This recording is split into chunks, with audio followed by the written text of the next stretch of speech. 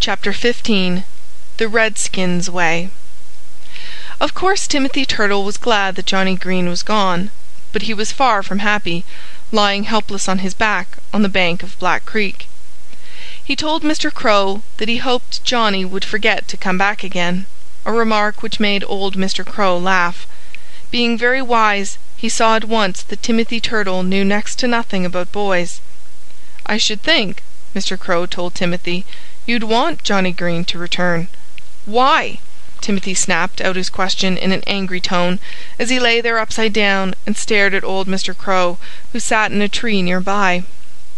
"Well," Mr. Crow answered, "who'll set you on your feet again if he doesn't?" "Don't you worry about me," Timothy Turtle sneered. "I'll right myself as soon as there is a freshet. If there's a big enough rain the creek will rise as high as I am now, and nobody could keep me on my back in the water." Old Mr. Crow actually snickered.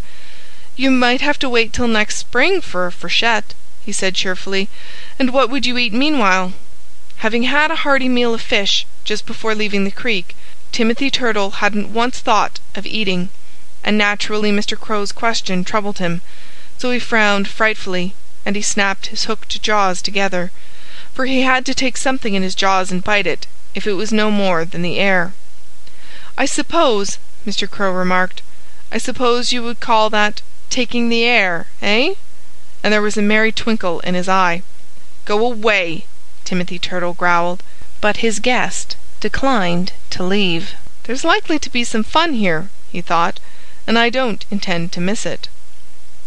If Timothy Turtle was surprised, Mr. Crow certainly was not, when a little later Johnny Green and another boy whom he called Red on account of his hair, came hurrying up to the spot where Timothy Turtle lay.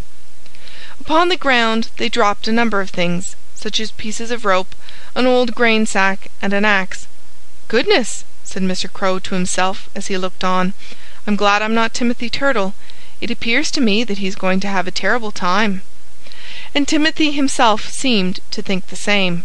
He made savage passes at Johnny and Red whenever they came near him, but they took good care to keep beyond his reach.